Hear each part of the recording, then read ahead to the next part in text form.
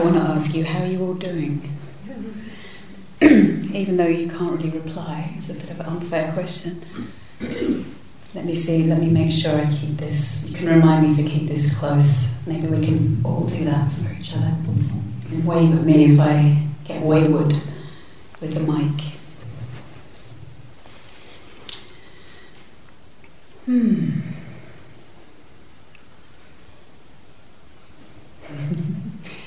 Tired? Anybody tired?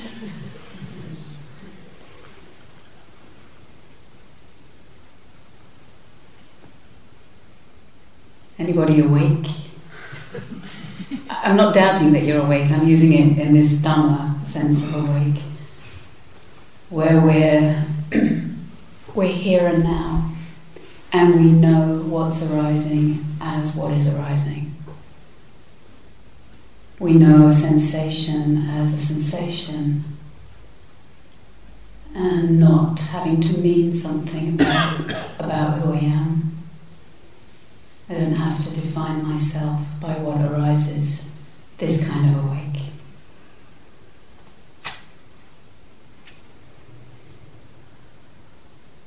Sometimes. Yeah.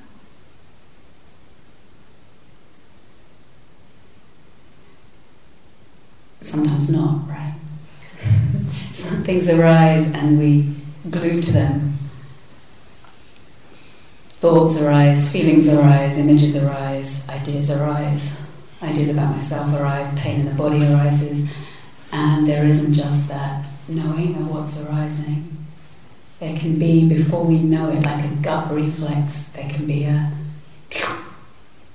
got to do something about that. Oh no, not this again, it means this about me. See if I can push it away. See if I can pretend to be with it and breathe with it, but actually I really want it to go away. Our attention is a precious, precious gift. And it's not our fault. There's no error, no wrongness in the fact that our attention gets captured. But we can do well to give refuge to our attention. The gift of attending to something. Refuge in Dhamma, refuge in the framework that lets me and invites me, encourages me to attend to experience and see that actually maybe it's not how I thought it was. Maybe I don't yet see the whole picture. Maybe, as Anushka was pointing out last night, this beautiful framework from the Buddha, can I see that these, whatever they are, if I learn how to attend skillfully, I see them changing. They change anyway. But I can see that process. I can see that if I grasp, if I fixate, if I try and push it away, try and keep it, I suffer. And as I start to see all of this, I can settle back and take more refuge. Rest back. Breathe out. Feel my feet on the ground. Trust a little bit more the Dhamma. And I don't just mean the Buddha's Dhamma, but the Dhamma that he spoke well of, the nature of things. I can understand and take my place in the nature of things. Again, as Anushka said, in a way that is not pushing against, nor pulling toward. This is not a passive position. This is a timeless poise.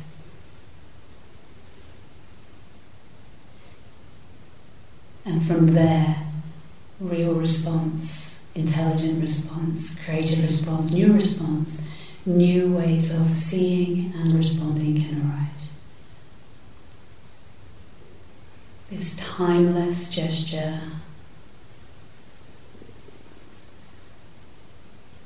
not pulling or pushing.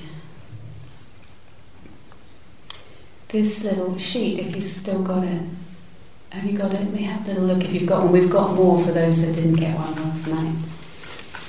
This is a reflection that's part of daily recollections in many monasteries. Actually, Anushka knew it from monasteries in Sri Lanka. I knew these from monasteries in Britain that are from the Thai tradition. They reflect daily on various teachings. And if you look at this one, we both really love this part. We picked it out. And I imagine we love it because it's been of great benefit and speaks to us as human beings. I didn't ask you why you loved it. So it's talking about the Dhamma, this understanding of the principles that underpin phenomenal existence. And we can take refuge in Dhamma. Right? So if you look at the ideas, the epithets, the attributions given to Dhamma, it's sanditiko, it's apparent here and now. You can see it on the sheet. And then I remind myself, apparent here and now, that's where I can take refuge. Not in once I've sorted this thing out, or if I wish I'd had a different thing that happened yesterday. Oh, gosh, it's so painful, isn't it? I wished I had a different thing that happened, whatever the yesterday was. But here and now, okay, there's something about this attending here and now that can, if you go to number 4, openaiko, can you see that one? It leads onward. This leads somewhere good. If I invest my attention here and now, this can lead onward. And from the Buddha's point of view, onward means to more wisdom, to more compassion, to freeing up our tendency to push and pull experience, internal experience, external experience. Akaliko, timeless. What does that mean? When you hear that word timeless, and we know very well the world of time, and sometimes in part of the legacy in modern culture is that time becomes the Dhamma, right? We're looking at the clock, we're measuring how long till the end of the sitting, we're, oh my God, how did I get to 50 and I'm still doing this? You know, we're measuring in years and minutes in time. We know the world of time. What is being spoken about that is timeless, that is not just constructed through the construction? And we know that time is a convention, it's not an ultimate reality. There is no June the 20, whatever it is today. What is it? Oh, wow, you're also time on 20-something. 6th. It's funny that as soon as we hear time, I go, June the 26th. Oh, it's my brother's birthday tomorrow. I have to send him a card. Oh, time. Time. We know that world very well. It can become a god.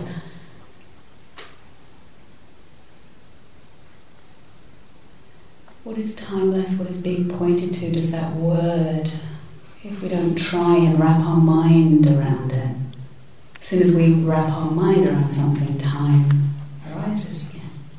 I arise again. And my sense of myself in duration arises again.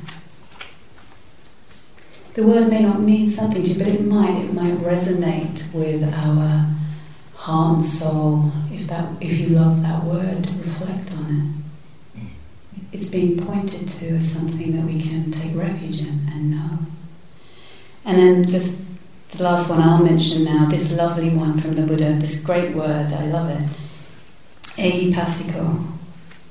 Ehipassiko, which apparently I mean, in English they've translated it as encouraging investigation. And apparently it's the word that before the Buddha, he wasn't a Buddhist as such, he was a guy who woke up and other people wanted to learn from him. And when they did, he said, Eipasiko, come and see for yourself. Come and check it out. Inviting investigation. Come and have a look. What can be found out if we take refuge here, if we train in these ways? This is taking refuge in Dhamma. So I want to reflect a little bit about attention. Your capacity. I don't want it to be abstract. I want it to be your moment to moment. You are always attending to something. Moment to moment, we are attending. We give that precious gift of that. It's like it's us, isn't it? We turn ourselves to something and we attend to the breath on a good moment, to a sensation when we remember. And when we're not taking refuge in Dhamma, where does our attention go? Where does it go and how does it go? And the good news is that's not wrong. But the Dhamma asks us to see where you give your attention and how you give your attention. Does it lead onward? Or does it lead in circles? Does it lead to fulfillment of your heart? Or does it lead you to being dried up and withered, lost? Leading onward does not mean leading onward to a thoroughly pleasant body forever. It is not about pleasure. This Dhamma is not about getting the conditions Goldilocks style. Is it Goldilocks? Or was it? Yeah, it's Goldilocks. Who wanted the porridge just right? Can't remember the story now. It's Goldilocks. You get Goldilocks. Getting it just right for me. That's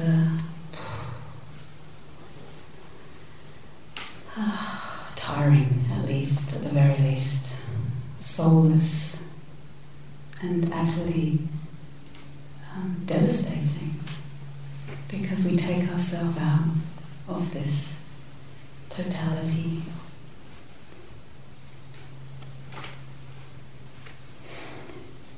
There's a lovely word in the Dhamma tradition called viveka. Viveka. And you hear it quite a lot in the tradition, and it's translated in English as a few things actually. The first translation is seclusion. I never used to like that translation. Seclusion sounded lonely to me. Seclusion sounded like, yeah, I might be lonely, or is that the price I have to pay for wisdom? Does it mean I have to give up relationships, or? But I like another translation, which is non-bonding. Now we could also hear that and think, oh God, again, I have to sever myself from everything I love. No, no, no, no, no, no, no. Bonding is the gluing to things. The way that when we don't know how we're attending, where our refuge is, our attention is looking for something. It's looking for something. Do you recognize that? Your attention, when we don't know where we want to place it, how to place it, what to give it refuge in, it wants something to bond to. It wants something to kind of prop it up or support it or confirm it or hold it. And this isn't wrong either. This is a primary, almost like a primary, I don't like the word wiring, but it's a primary thing for attention, to seek for something. You know, you think of us as little babies. It's like we're primed to seek for and bond, to find the breast, if we're lucky. Right?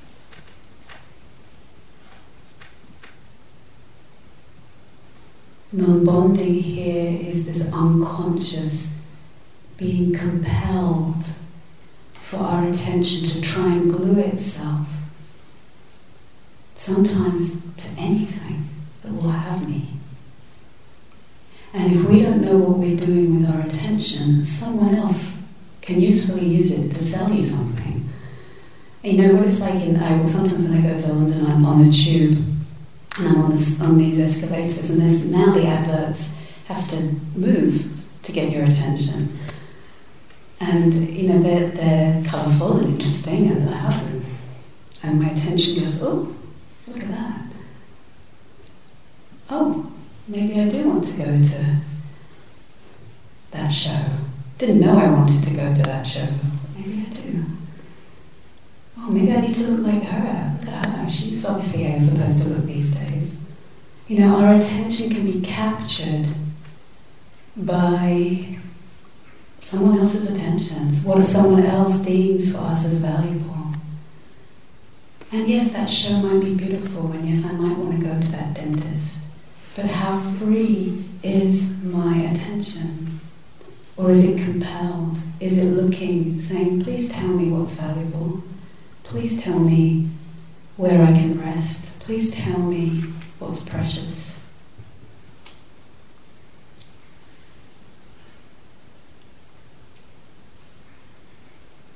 Viveka, non-bonding, points to freedom with attention,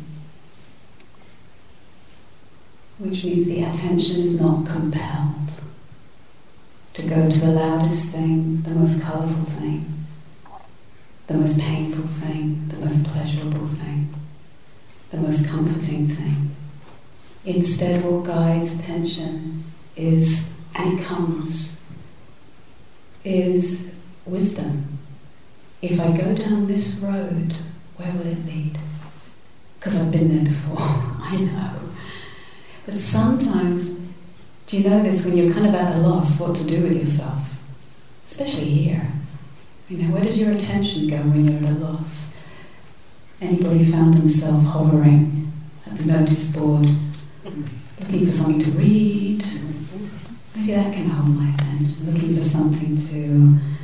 Maybe there's a more interesting kind of tea you can have. You know, what can I do with my attention? There used to be the phrase, it may still be, but this is the television era, before the computer era. We used to call it glued to the telly. Maybe people still say that. I think some of my vocabulary got stuck in like 1985 or something. Glued to the telly. And isn't it that sometimes? And I've heard people say that so sincerely to me. Students like, I want to go sit at night, but I can't even take myself to bed because I'm glued to watching this show. And it's not that I want to watch it as such, but I can't unglue because I'm afraid of what will happen.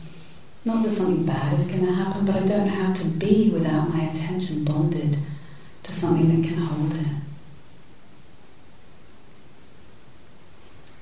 And sometimes we have to go down those roads millions of times before we get the suffering in it. And sometimes we need ourselves to not go down those roads. We need help to not go down those roads if it's serious addictions, for example. Or if it's not serious addictions. You know, sometimes I remember this when box sets came out, whenever that was. Box sets of DVDs, and I bought my husband The Wire. That's really liked the first episode, so I bought him the box set. It was an American TV series, but then you could watch all the episodes without having to go to bed and wait till next week, like it used to be in 1985. like, oh goody, we can watch the next one. Great, glued, attention is captured, it's got something to hold it feels good as the characters, we get to know them, live their life, and my attention gets vivified, and I'm in Baltimore. And, is it Baltimore?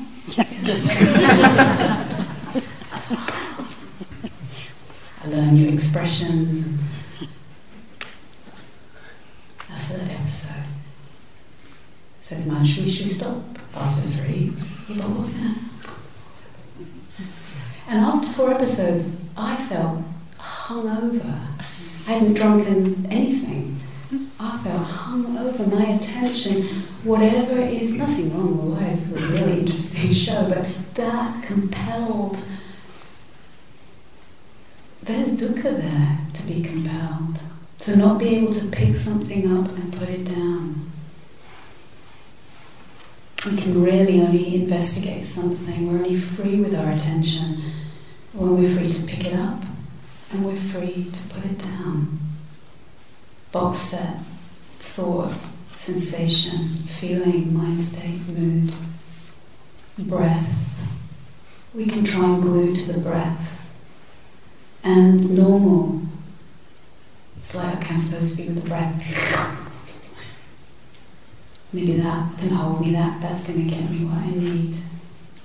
And it can have a desperation behind it, or an anxiety, or just that flickering human vulnerability of, please show me what to do with this gift of attention. No one's shown me. And it just goes either all over the place, or it gets locked into things. We have patterns of attention, have you noticed? And in Dharma practice, what is wonderful and humbling is that as we settle a bit more, we start to see our own patterns of attention. I'll give some examples. We have patterns and habits of attention, just as we have patterns and habits of behavior. Just as a person you know, anyone you know, think of them, the pattern and the shape, how they walk down the road. It's not like anybody else, is it? If you look and you can't make out the colours or who they are, but you see them at a distance and you know, you can see from the gait, their style of walking is completely unique. Their head's a certain way, the angles are a certain way, there's all kinds of detail to it. If you see, you'll see. We all have these kind of signature shapes as we walk. It's quite fun actually if you have a kind friend who can point out how you do it. Not someone who goes, oh my goodness, you walk like that. One of my friends, he's gifted in body work. He's a Qigong teacher and cranial sacral practitioner. And he once very kindly pointed out to me, we were teaching a camp, and so it's on a big field. So I'd have to get from one end to the field to the other, and I didn't know I had a style. We think we're neutral somehow, don't we? On some level. And he said, oh, wow. You kind of walk like this. He did it kinder than that. And the way he showed me, by the way he kindly did it through his body, it's like, oh, it's a bit like my mum. It's like this sort of urban. I couldn't do the proper thing because I had the mic in the way, but sort of head forward and looking determined and. No one's going to mess with me down the high street, kind of like. We think it's us. It's a shape, it's a pattern, it's not wrong. It can have helped us survive, it might have got us what we needed, or at least got out of trouble. But just like with our attention, if we want freedom, we do well to see the patterns of our attention. Kindly.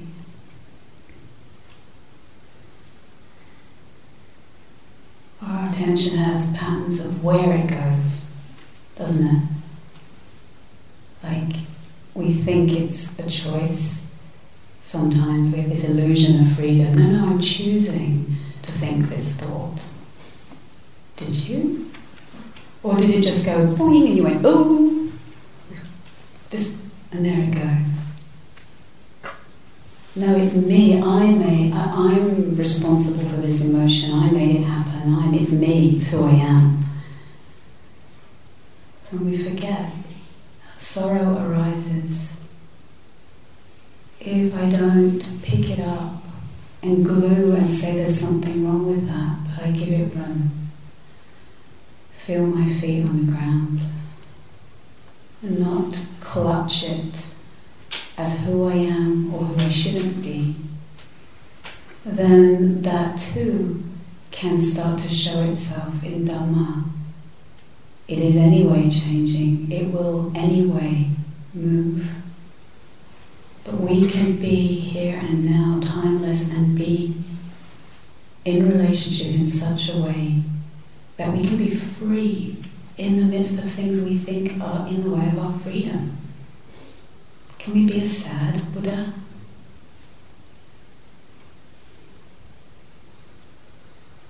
I remember one of my Zen teachers saying that, sometimes we have ideas about freedom as if there shouldn't be anything that looks painful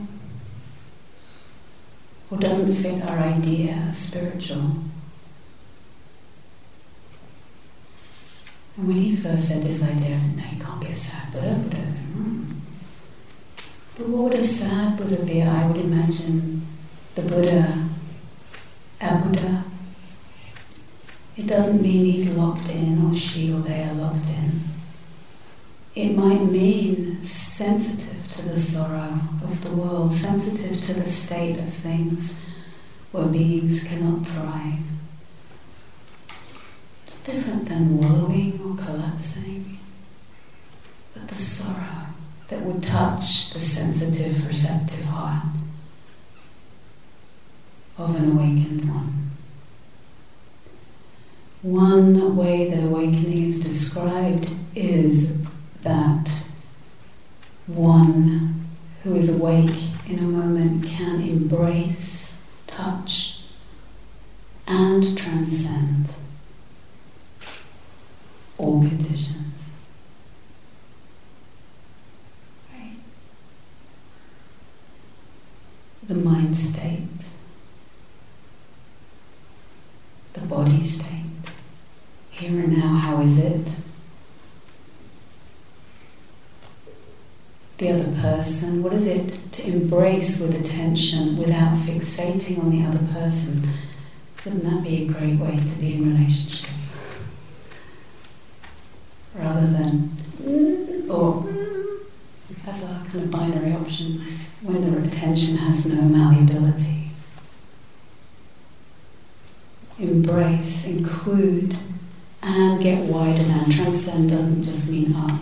Transcend means get wider, and it means climb beyond the limitation. Wider, deeper. The tree, the mind state, subtle states of consciousness, touching, knowing, and widening. The attention freed up. And then feel free to pick up, care for, free to put down.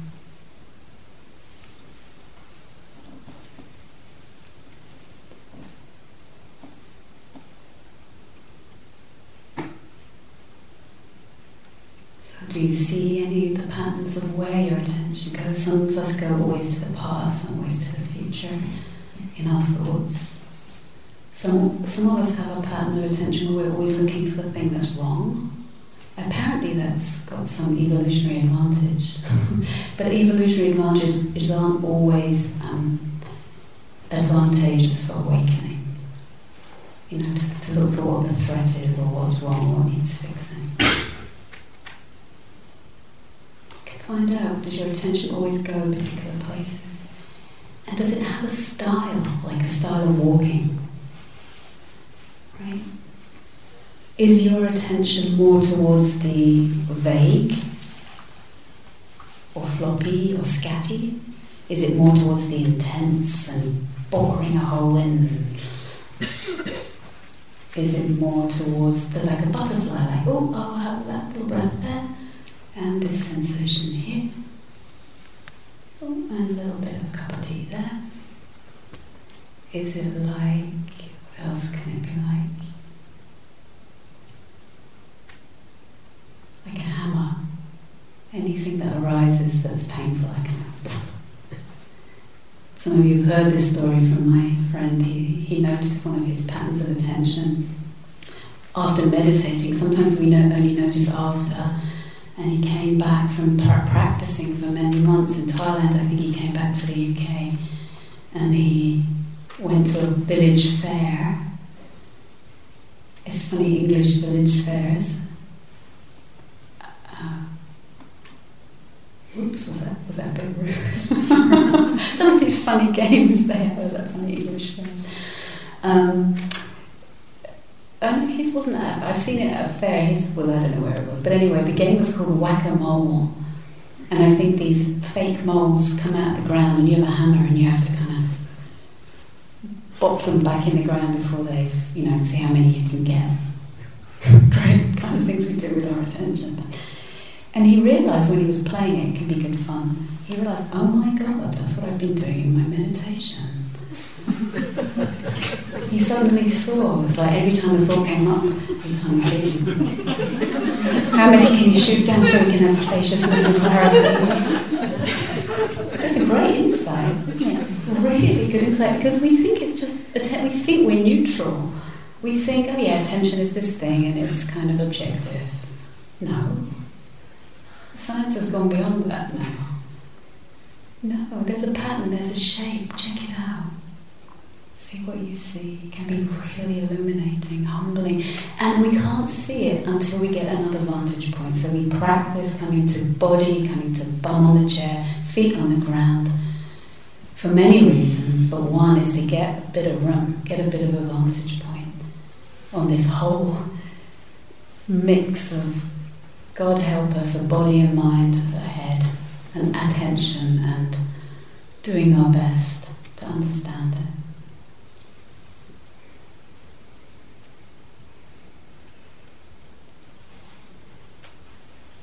Now it might sound like, I don't know what kind of patterns of attention I've got, I'm just barely seeing the thought and coming to my breath. That's okay. That's brilliant. That's the investment we make. We keep coming back to the anchor, to something that goes a bit slower than the speed of all that stuff. Sometimes we have to sit here long enough and get thoroughly disillusioned with our mind and all its promises. Not that there's anything wrong with minds, they're beautiful when they're in the service of what we want to dedicate our life to, this moment to. Mind is a beautiful thing. But sometimes it's not tethered to an intention or a value. And then whatever the dominant culture's values can pull us. And some of those values might be very fine, and some of them really are not. We're living in an age where the disparity of wealth is worse than ever. And I heard the other day, eight men have 50% of the world's wealth, something like that. And we could just say, oh, it's them. But these things, everything is in a system, it's all connected up. There's something of structures, of ideas, of what is valued, that is being supported, of which we could say they are an inevitable outcome. How we attend, what we value, this is where we invest for ourselves, for our well-being and for each other's well-being. This is not a small undertaking.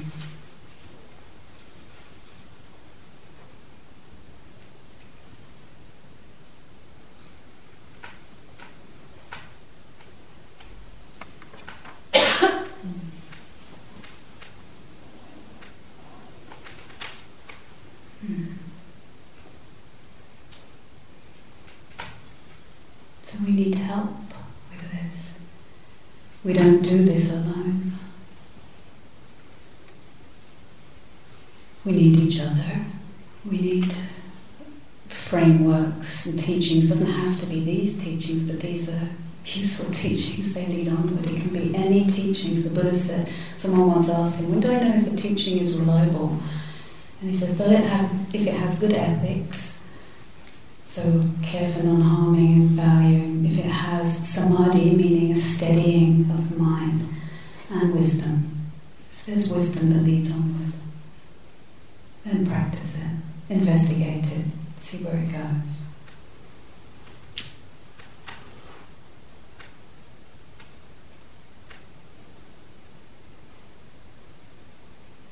So teachings,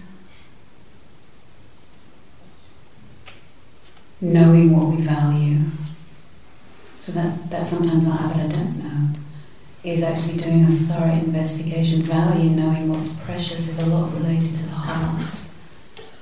It's the deep heart work, which we're doing together with this insight practice. It is part of the insight practice, it's not separate. Our heart, for some of us, is the last thing to come online. Some of us lead with the heart, and for some of us it can feel slow in coming online. Now, I don't always know what I'm feeling, where I value. Don't worry if the heart is slow coming online. It will come if we sincerely keep practicing.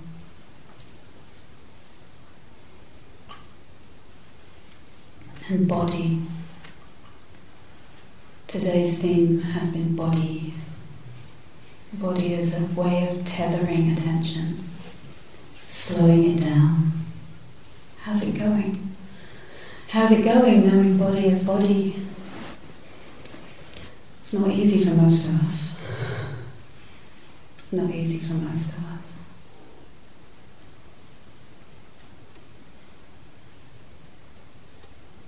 If it's any consolation for any of you who are finding that really difficult to sink into, inhabit, and every time Anushka and I say, come into the body or feel your feet or, let your attention and knowing sink into the body. If you feel like, oh my God, if they say that one more time, I'm going to whack-a-mole. Whatever, if that's your experience, I know that very well for myself. For what I'm not going to go into all the reasons now, but for some of us, it can be very hard. It cannot sometimes feel like an easy place to come, either through habit of just going up to the head, sometimes through bodily experiences in our lives that have been too hard to bear, and we've kind of left ourselves in some way. This can be worked with, this can be healed. Keep plugging away. Come to the pads of your feet. Uncurl your toes. Start there. And not only start there, think about body not just as your body, in this little envelope that we've learned to call myself.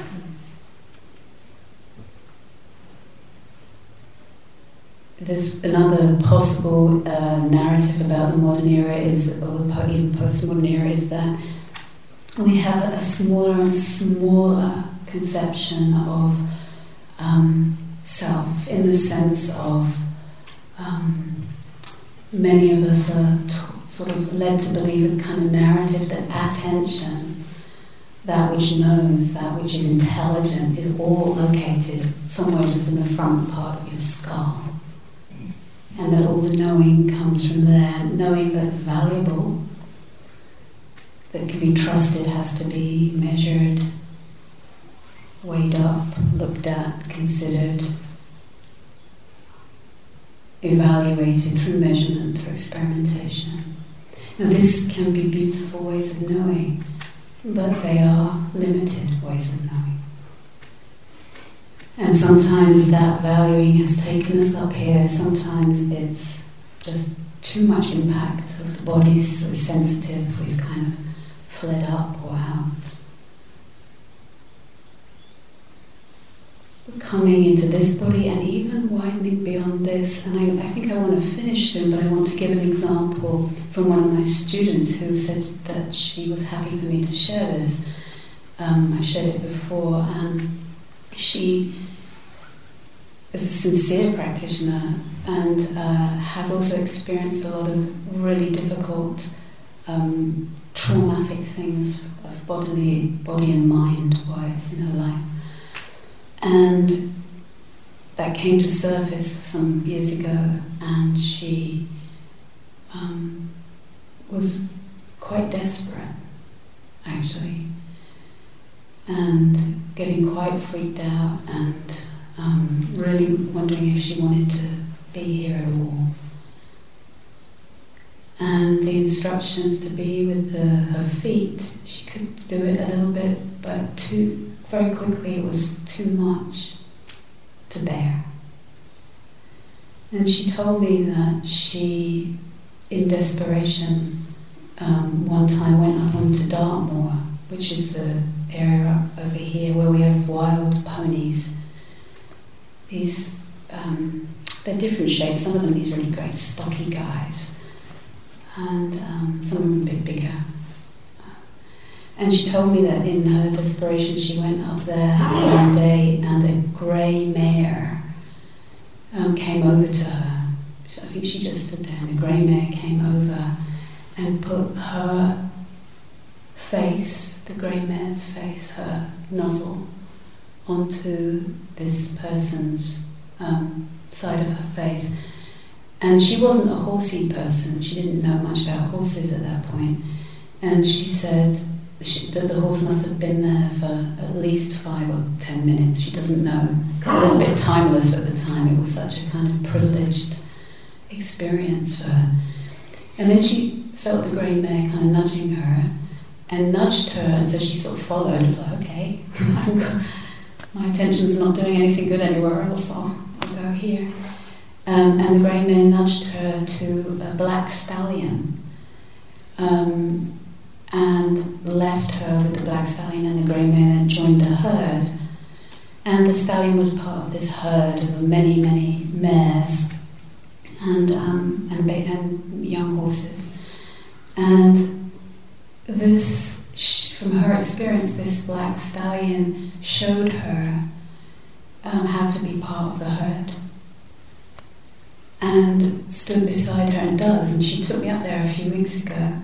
And he came along, and I never had a particular strong understanding of why people are so into horses. I know I understand they're very intelligent, but something about the way he engaged me was quite striking. But for her, what she noticed, she said that then she would sit, and herds think in herds. They don't think in meads, they think in herds. And that the herd, she said, she could tell that she had become, from the herd's point of view, a part of the herd when she was there. She'd sit out there for hours at a time.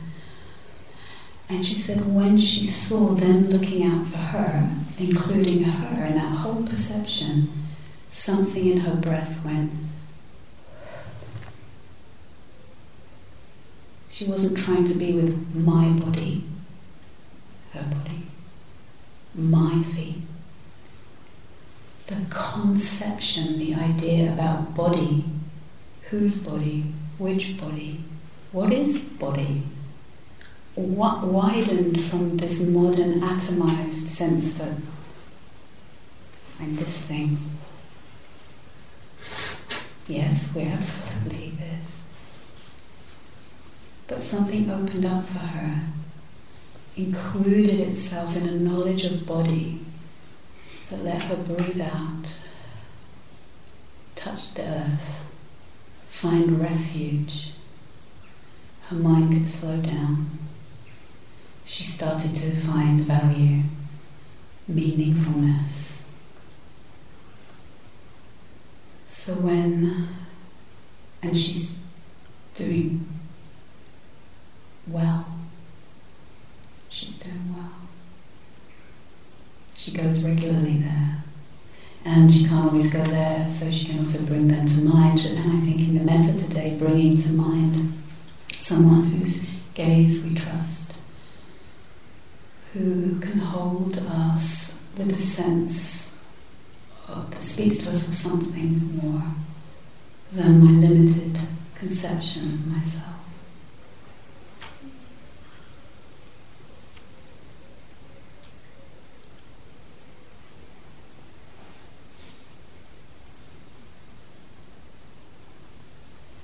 So let's sit together for a minute to end.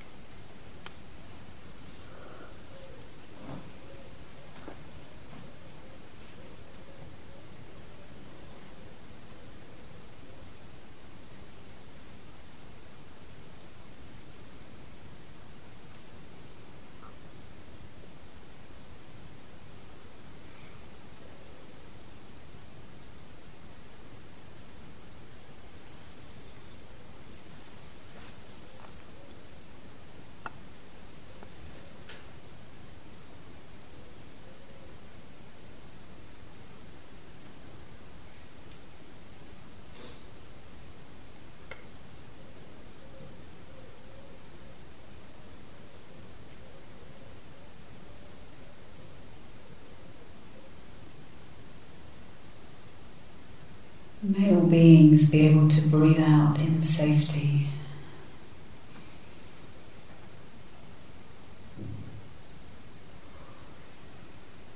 May all beings be able to breathe out in love.